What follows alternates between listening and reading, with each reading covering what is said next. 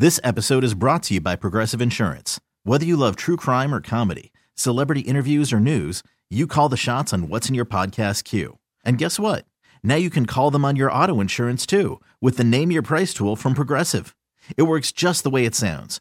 You tell Progressive how much you want to pay for car insurance, and they'll show you coverage options that fit your budget. Get your quote today at Progressive.com to join the over 28 million drivers who trust Progressive. Progressive Casualty Insurance Company and Affiliates.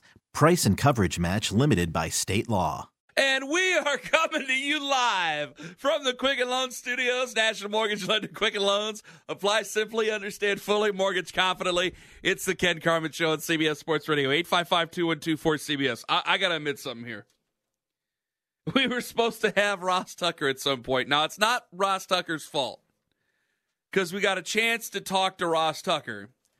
But what we said to Ross Tucker, basically, how do I put this here, Hickey? Everything he said was like echoey because the system was all broken down and messed up. We've had a lot of problems technically here today at CBS Sports Radio.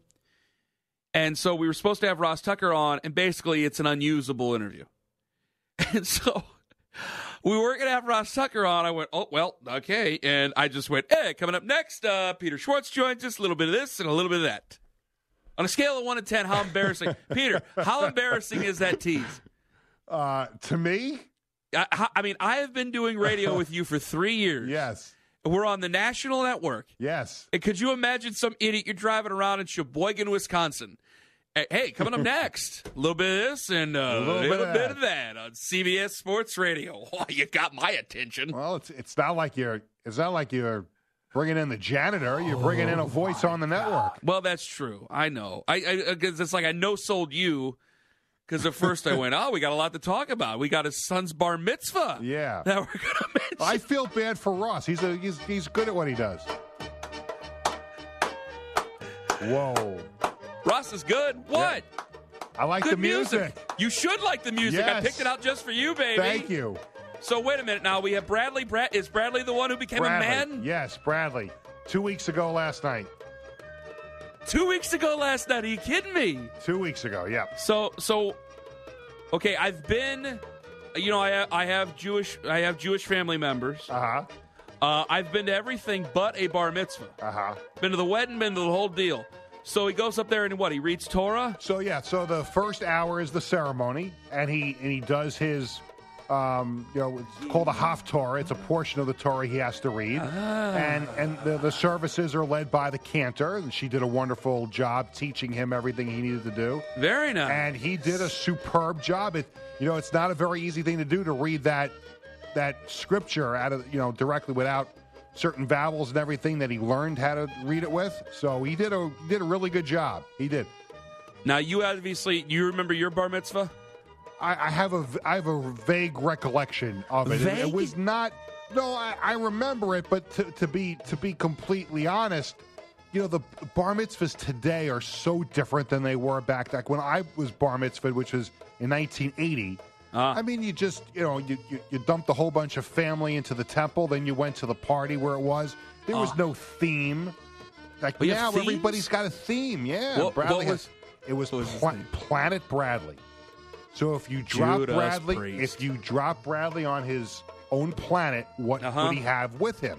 So each table at the reception had a portion of Planet Bradley, whether it was the Mets table or it was the Islanders table or the Jets, Madden, Xbox, iPhone, headphones.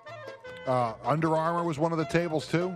He likes Under Armour. Oh, big Under Armour. If he ever becomes a professional athlete, that'll be his first endorsement. So I take it he's not very Team Kaepernick, I take it. Okay, all right. No, you didn't have to go there, but okay. All right. I saw the photo with you and your family. You guys look beautiful. Oh, thank you very much. I mean, you guys there look was a lot of preparation. Beautiful. My God, honestly, how long do you have to plan for these? How many years out? We've been at it really probably for a year and a half, 2 years. Holy I think we booked where it was about a year and a half ago or so. I think when we had an initial conversation. Yeah. Oh yeah. Wow. And Bradley's been getting lessons for 3 years. So it's how old is Bradley now again? He'll actually be 13 next Sunday. He'll be 13. So that's technically in the Jewish calendar. His bar mitzvah 2 weeks ago was his birthday. So wait a minute, how old's Jared? Jared is 8. So he starts what, next year? He's going to start next year, and we're going to start the whole process all over again. Oh, man. We're going to start a GoFundMe page for the next one after what we spent on this one. Oh, I don't even want to know. I don't even want to know. So if management is listening, I'll take as many shifts as possible. Come on, folks. 4.5 years. Come on. You're only bar mitzvahed once. Come on, Mark. You know, baby. Come on. Great Peter Schwartz. Fantastic. Thank you. Okay, let me ask one more question. Sure. Did somebody get him Boggle? No one got him Boggle. Come on. How did no one get him Boggle? A lot of cash. Oh, I'd hope so. It was a tremendous fundraiser. Yes, it was. Not in Mom and Dad's pocket. That was a withdrawal in the biggest way possible. But now he's 13, or he's going to be 13. He's becoming a man real quick, and I know you got to go. But do you guys look over the funds, or does he look over the funds? Because this was the deal. This was the arrangement we made with him. All right. The money is his, and he has the ability to purchase one large item and one small item within a month after the bar mitzvah. Beautiful. Once that is done, the remainder of the funds are going to be placed in an account where he won't be able to touch it for a while. See, that's the smart thing. Because unless his right hand snapping the football gets him a scholarship, that money's going to need to be used for something else down the road. You never know. But we're going to see. You never know. Mitchell Schwartz, Jeff Schwartz. I mean, you got good football players. He's got some good football, in his body. He played for Team USA over the summer, so we'll see what happens. Peter, beautiful as always. Beautiful bar mitzvah. Your family looks beautiful. All the best, buddy. We love you. Peter Schwartz. Fantastic as always. I wasn't going to tell Peter. Hickey, you ready for this? I'm ready. When I was a kid, my buddy down the street, Danny, because the Catholics, they have the first communion and everything and the whole deal. And he got, you get the communion money. And he had it was over $1,000, like cash in his hand. And in our neighborhood, I swear to God Almighty, he comes up to our houses and he goes, "Hey," and it was him and his brother Matt. He goes, "Hey, we're going down to Dairy Mart." I go, "Okay." So we all go down to the Dairy Mart there. Do you guys have Dairy Marts out in New York? No, we have Dairy Queen. No, Dairy Queen's a restaurant. Dairy Mart is what's a convenience store? Name the best convenience store you have out there. 7-Eleven. All right, so it's like a 7-Eleven, except it's Dairy Mart. He goes, "We're going," and they don't even. Gosh, they're losing Dairy Marts now. But he goes, "We're going to a Dairy Mart." I says, "Okay." So we go down the street to the Dairy Mart. He takes the cash. He puts it on the counter. I swear to God. And he goes, "Give me all the Pogs you got in the building." He bought like $1,000 worth of Pogs, knickknacks, everything you could possibly get with $1,000 from Dairy Mart. Walks home. We're playing with the Pogs. We're checking out the Pogs. Pogs were there were these stupid things. So you have to explain everything because you're basically 10 years old. I'm not even old and I have to explain this stuff. Pogs were basically, it's like Magic the Gathering cards, except they were circular and Pogs. That's what they were called. Okay, Hickey, you following? Yes, I was going to ask for an explanation. Exactly. So basically he buys all these knickknacks, like these toy cars, bought basically an entire shelf of candy, and bought as many Pogs as $1,000 could get him. His dad freaks out and had to go back to the Dairy Mart with all the stuff that he had left and tried to get back everything from the manager. And the manager's like, "What happened here?" And he had to march his son in there and goes, "One of your idiot tellers let this little boy come in here with $1,000, put it on the counter. Danny, what did you say to him?" I said, "Give me all the Pogs you can give me." Told him, "Give me all the Pogs you can give me." You sold him $1,000 worth of. You didn't understand why a preteen kid had $1,000 in his hand. Guy is screaming at the person behind the counter. Goes, "Let me go get the manager." Tells the manager, and the manager's like, "Just fine. Here's a lot of the money back." Gave him like $900 back. Had to go back and do that. Hickey, were you bar mitzvah or did you do communion? Communion. I was one of those Catholics that you talked about. What is that how I said it? Yeah, it was funny. I enjoyed it. Gosh, did I sound like that bad when I said it? Like one of them Catholics over there. They're one of them Catholic boys. I didn't mean it like that. McKeon, are you Catholic? Yeah, I'm also one of those Catholics. One of them, they're Catholics. Judas Priest, I'm sorry. What'd you get for communion money? I don't exactly remember the price. I was like 10. So how much did you get? You ballpark it. What'd you get? I'd like to guess maybe probably like 1,000. $1,000? I don't know, Ken. I was like maybe 8. What'd you get, Ryan? I mean, same. I mean, 10 years old is pretty generous. How do you not remember the first 1,000 you make from communion? And that my doesn't parents matter. made sure I didn't see that money either. So for that reason, so I don't take it to go to the 7-Eleven and buy. I don't care. Well, that's obviously the truth. You don't give them any of the money. Second of all, though, what I'm saying is, for a second grade kid, a lot of money is like $15 or $20 in their hand. They go, my God, what am I going to do with all this money? And so they didn't tell you at all what money you had? They just was like, we're taking this and this is it. They didn't tell you at all? My parents would take it and then they'd give me like $60 and be like, here, go buy a video game. And that would be all I needed. That was all I cared about. Oh, my God. That's not. Come on. What do you want a 10-year-old to buy? A car? You didn't know. I'm not saying that, but they at least had to tell you. Yeah, they told me we got money for you. This portion of it's going to the bank, and you're going to get this portion, and it's going to go to whatever fund you want for a video game. And $60 back then is $1 million to you. See, I'm just a regular Protestant dweeb. I didn't get any of that stuff. Oh, you're one of them Protestants. Yeah.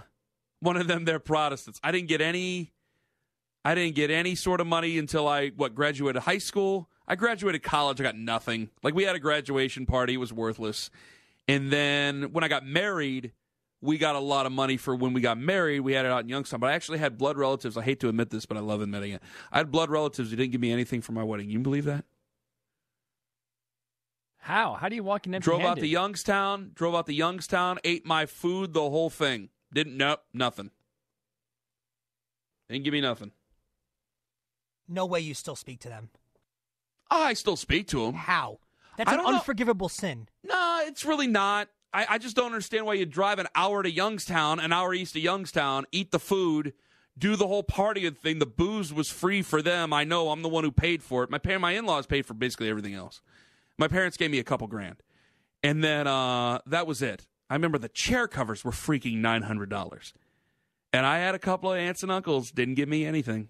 And it wasn't like they're poor either. I was very surprised. If I got invited to a wedding where they were like kind of friends but not really, I didn't really know them, I would still feel weird walking in without a gift. Yeah, so the you fact still that give family members walked in. Yeah, you still get like money, and not everybody's bathing in it. Obviously, $20, $30, whatever. You still give something. I mean, good God, it's like $40 a plate. I don't know. Not that I like to call them out. 855-212-4CBS. Coming up at 11:40, Bob Glauber going to join us, NFL columnist for Newsday, author of Guts and Genius. Coming up next, 3 up, 3 down. Bradley Schwartz, he's up. He's a man. And no one got him boggle. It's Ken Carman on CBS Sports Radio. Welcome to Play It, a new podcast network featuring radio and TV personalities talking business, sports, tech, entertainment, and more. Play it at play.it. This is the Ken Carman Show.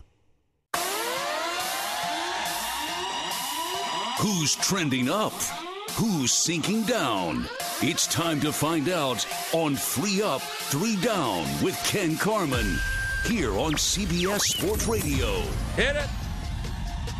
Who's up? Baker freaking Mayfield.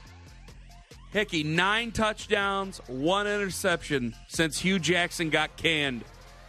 On the field today, Hugh Jackson was on the sidelines. Baker Mayfield, 4 touchdown passes. Browns won 35-20. They're now 4-6-1. Are they going to make the playoffs? No. Are they still a particularly good team? No. But they're starting to make some hay the best way they possibly can. And what Baker Mayfield said after the game, and some people drew a little bit of umbrage with it, took a little bit of umbrage with it, where Hugh Jackson, just a couple of weeks after he got fired, ended up going to the Cincinnati Bengals and was a special assistant to Marvin Lewis and will be a special assistant to Marvin Lewis for the rest of the season. And according to Jason La Canfora, might end up being the head coach of the Cincinnati Bengals next year. 1, for Cincinnati, I pray that he's the head coach next year. I absolutely pray. Second, regardless of whether you like it or not, or regardless of whether it's even fair or not, because you can look at this and say, hey, he ain't doing anything. He got fired. He still wants to work. He still wants to be a coach. You can't have a problem with that. That's a perfectly fair and reasonable take. But again, we have to try to live in Baker Mayfield's world. One, he's always going to have a chip on his shoulder. He's always going to take things immensely personal. The other thing, he needs to get guys to rally the troops. He needs to get guys to rally around him and do what he does. And being around the Cleveland Browns for a long time, I'll tell you this. Hugh Jackson has done nothing for the Cleveland Browns over the last three years other than provide them an excuse.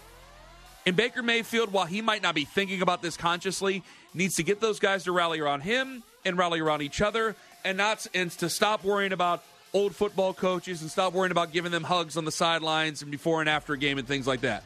So Baker Mayfield's tact, while harsh, is the right way, the right thing to do for himself and a Cleveland Browns football team that has been garbage for the past 20 years. He has to do it this way. It's the way he knows to do it. And he has to make an enemy out of a former coach. Next. Who's down? Jim Harbaugh. I said it before, I'll say it again. You have made yourself the John Cooper of Michigan football. Great record. You've done a great job with Michigan.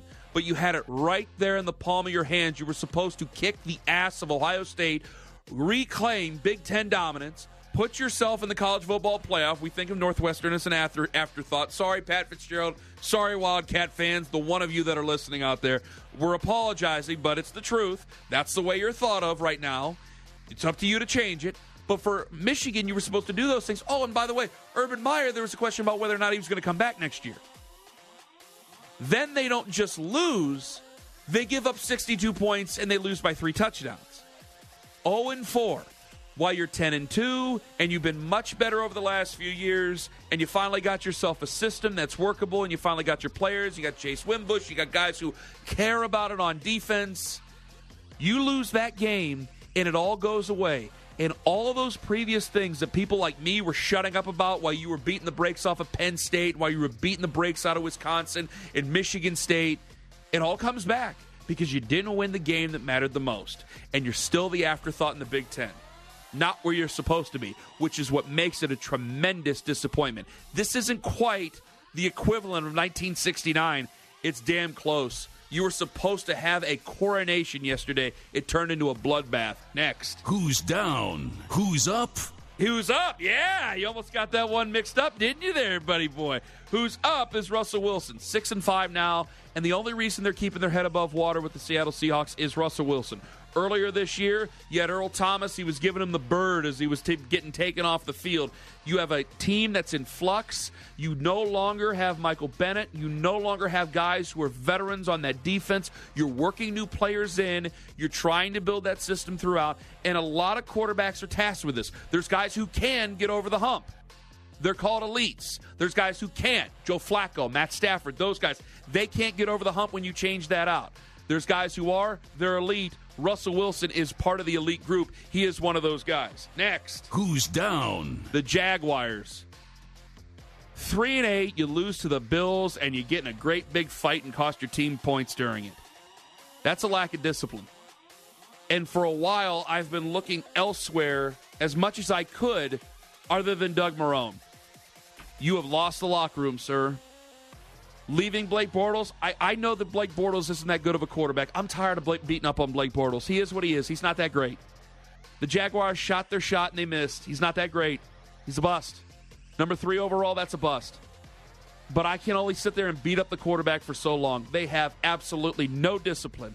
They were one of the biggest trash-talking teams before they were really good last year, and then after they were really good this year, and they've done nothing except fall apart to 3-8. You have Leonard Fournette that when he's either hurt, he's getting in a fight. You have no run game. The defense is falling apart. You're giving up 99 rushing yards to Josh freaking Allen, who's coming back from an injury.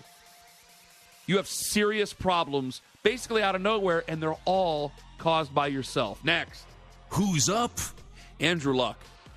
Andrew Luck, this is what proves about what a quarterback can do for you. Jim Irsay is a goofball.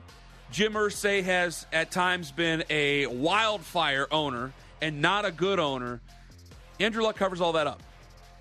Andrew Luck at the beginning of the season looked like he was just happy to be alive and playing football, so he was smiling through the losses. Now, he's got Colts fans believing. They've won a ton of games in a row. They have an open door. This is a team that could very well make the playoffs. I don't know about the Ravens. I don't know how much further Lamar Jackson can go. He had a good game this week. I don't want to sit there and besmirch the guy. I don't know how long that lasts. But I know I got something better when I look at Andrew Luck and see that guy can come back. He's changed the slot. He's got them believing. Eric Ebron is having a renaissance, for crying out loud. And the Colts are back. At 6-5, if they don't make the playoffs this year, it'll end up maybe being a disappointment because they have gotten through the toughest part. And in that division, to be fighting tooth and nail with the Texans, again, it just makes it that much more glaring what the Jacksonville Jaguars haven't been able to do this year. The biggest disappointment in the league, without a doubt. Next. Who's down? Clay Helton. I know he got to keep his job. Every week, watch is going to be on Clay Helton next year. And so now you're supposed to try to recruit guys and bring guys into USC. You're supposed to be able to recruit with, and you're USC, so this is where fans put you. You're supposed to be able to recruit with Ohio State and Oklahoma and Clemson and Alabama and Texas and those teams. Michigan, I'll throw them in there as well. You're supposed to be able to recruit with them. And now I'm Clay Helton, and now I got to hit the road and go out and recruit a bunch of guys who don't know if I'm going to be there even by the end of week 2 next season.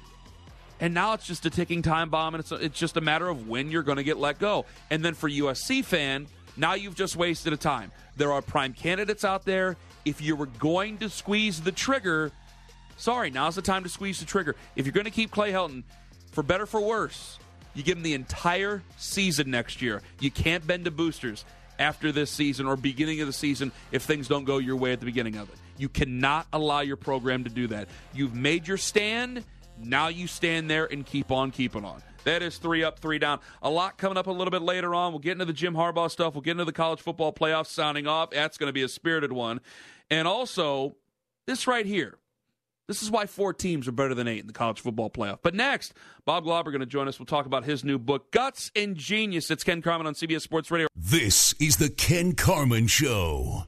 Back on CBS Sports Radio, Ken Carman until 2 a.m. Eastern, 855-2124-CBS, 855-2124-2273. 3 up, 3 down, coming up next. But right now, a man who truly needs no introduction. You know, I should say that about everybody, but I don't. That's what makes him special. His name is Bob Glauber. He's the NFL columnist for Newsday, author of Guts and Genius, at Bob Glauber on Twitter, and it's a new book. And it talks about 3 impeccable gentlemen, guys who are incredible NFL coaches in their own right. And Bob Glauber joins us on the show tonight. Bob, thanks for joining us. Ken, thanks for having me. I think I'm going to have to retire after that introduction. I'm done. I'm all good. Thank you. Well, you know, I've ended a lot of careers, so it's not a very good. I was the last guy to host the Hugh Jackson show in Cleveland, so here we are. So anyway.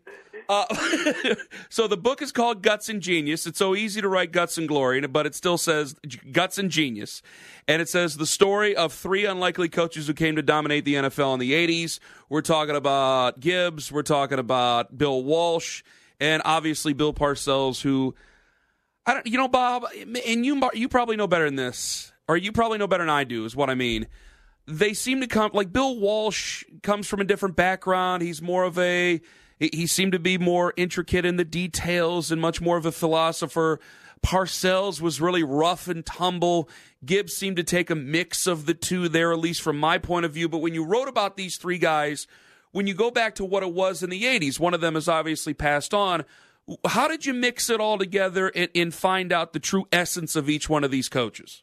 Well, that's a good question, and the reason I linked them together, and looking back at NFL history and that decade in particular, I think in a lot of ways that was the golden age of football. Mm-hmm. It's still a great game. There's no question. It's a great sport. It's still very popular, and games are great. But back then, you had it was a different landscape. A lot of rivalries. When you were a good team, you stayed good, and you could keep a team together. And to get good was harder in a sense because it took more time to build those teams. So, those guys were unlikely at the time. 1979, you tell me that Bill Walsh, Joe Gibbs, and Bill Parcells are going to be the coaches of the decade and win a combined 8 Super Bowls over an 11-year period. No, people would have said, what are you talking about? Who are these guys? Because really, they're household names now, but in the Hall of Fame. But back then, they were just lightly known and lightly regarded coaches, and they all kind of went through things differently. But what linked them together was not only the competition they had with each other. They played each other a number of times, and a lot of times whoever won that game would go on to win the Super Bowl that year. But what linked them together was, obviously a belief in their core values and their core systems, but they overcame really difficult beginnings, and they all thought they were going to be fired early on, literally. Bill Walsh thought, I'm done. A year and a half in, I think I'm going to get fired, or I don't think I can take this. He actually broke down after a game against Don Shula in Miami where he lost, and he felt he was at fault. He broke down on the team plane and was weeping uncontrollably. And coaches and the general manager, John McVay, they had to kind of huddle around Walsh to prevent the players from thinking anything was wrong. He finally gathered himself and a year and a half later won his first of 3 Super Bowl championships. Joe Gibbs thought he'd be the first coach in NFL history fired before ever winning a game, and Parcells was going to be fired his first season. And it's kind of a remarkable symmetry with those coaches. And they did it differently. You're absolutely right. Walsh was the thinking man's coach, and Gibbs was a bit of a mix of the two. Very physical coach, loved the physical running game, and Parcells was a brute, and you got to play great defense and run the ball and be tough and be tough-minded, and that's how he won Super Bowls. And those guys really took turns winning each year, just about each year of that decade and into the early 90s. And it was a pretty fascinating time in the NFL.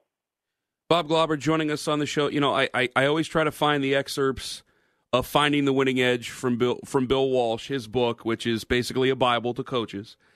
How much of it did you have to really, not that book in particular, but for Bill Walsh, how much deep diving did you have to do, maybe even in that text or something, to find the type of guy that he really was? And obviously from a personal relationship, you've covered the NFL for a very long time, Bob. So what can you tell me about him personally that we'll find in the book? Well, what's different about this book personally, and it is the personal stuff. First, you mentioned that book, Finding the Winning Edge, a terrific book, a deep dive into the mind of Bill Walsh. And Brian Billick co-wrote that book with him, and I spoke at length to Brian Billick about just the process of that and how that went. But there were events that shaped Bill Walsh's life that I do talk about in the book. There was an instance when he was about 11 or 12 years old. He had a pet duck in Los Angeles where he was growing up. His father was a very tough guy and blue-collar guy, worked on cars, and one day Bill Walsh came home to find his duck was gone. And his father had Bill Walsh just walk around the house, hey, where's my duck? And the father had it killed, and they ate it for dinner. Jesus. And it was, that's exactly how I reacted to that story. And I'm like, and his son Craig, Bill Walsh's son Craig, is telling me this. And I'm like, oh, my God. And one of the things Craig said was that moment really kind of, it just was like cement in his stomach. He even at a young age, he realized, I'm going to have to do this on my own. I'm going to have to kind of go my own way and do everything and live my life on my own. And it's, kind of a heavy thing for an 11 or 12-year-old kid to be thinking that. But, you fast forward, and he was a lonely child. They moved around a lot in California and Oregon. Bill Walsh never really settled down anywhere in high school. He was a loner. He did like to play sports. He liked to play football, and he liked to box eventually in college. But those events really kind of shaped him early on, and it also led to a lot of self-doubt along the way. Bill Walsh was a brilliant man, but he was also an insecure man, and a lot of that insecurity kind of showed itself and flared during his career. There was a time early on where he'd confide in Dick Vermeil, the Eagles coach, back in 79 and 80. Yeah. And Vermeil was going through his own thing, obviously, as we know, that he was burning out. But Bill Walsh would have to call him up in the office, sometimes call him at midnight. And Dick Vermeil is still in the office with his coaches, and he'd have to take a break to talk to Bill Walsh and basically talk him down from the ledge about how badly things were going. Remember, Walsh was 2-14 his first year. So, I talked to his wife, who, Jerry, I don't believe has really talked much at all about her husband and kind of growing up and going through the experiences in Cincinnati when Walsh had his formative years as a coach and was very disappointed when he was passed over by Paul Brown. It really kind of led to the flourishing of the Bill Walsh coaching tree in a sense. So there were a lot of moments in Bill Walsh's life, the flashpoints that kind of surfaced along the way as mileposts in his life and in his career. Got to the top, and it was tough for him to stay up there, and it really wore at him, and it burned him out, and it almost destroyed him by the 1988 season. And that's we're in the 30-year anniversary of that final season of Bill Walsh, and he was a burned out coach at that time and couldn't go much further, and won a Super Bowl and then walked out and regretted it pretty soon and realized that maybe left too soon, but never did coach another game in the NFL. Bob Glauber joining us Newsday, author of Guts and Genius, at Bob Glauber on Twitter. It might be tough to pick, but which one of the three stories between him, Gibbs, and Bill Parcells was the one you liked the most? Well, I found Walsh the most interesting only because I probably knew less about him than the other two. Having covered the Giants for a long time and covered those Gibbs-Parcells battles over the years, I probably knew more institutionally about both Joe Gibbs and Bill Parcells. So it was a learning experience to learn about Bill Walsh, and particularly because he was so unique and so ahead of his time. I found it to be the most interesting and kind of the deep dive in there, and he was a conflicted man in a lot of ways, and it kind of carried through in his career. But then again, I was not able to interview him for the book. I had interviewed him before, when he was alive.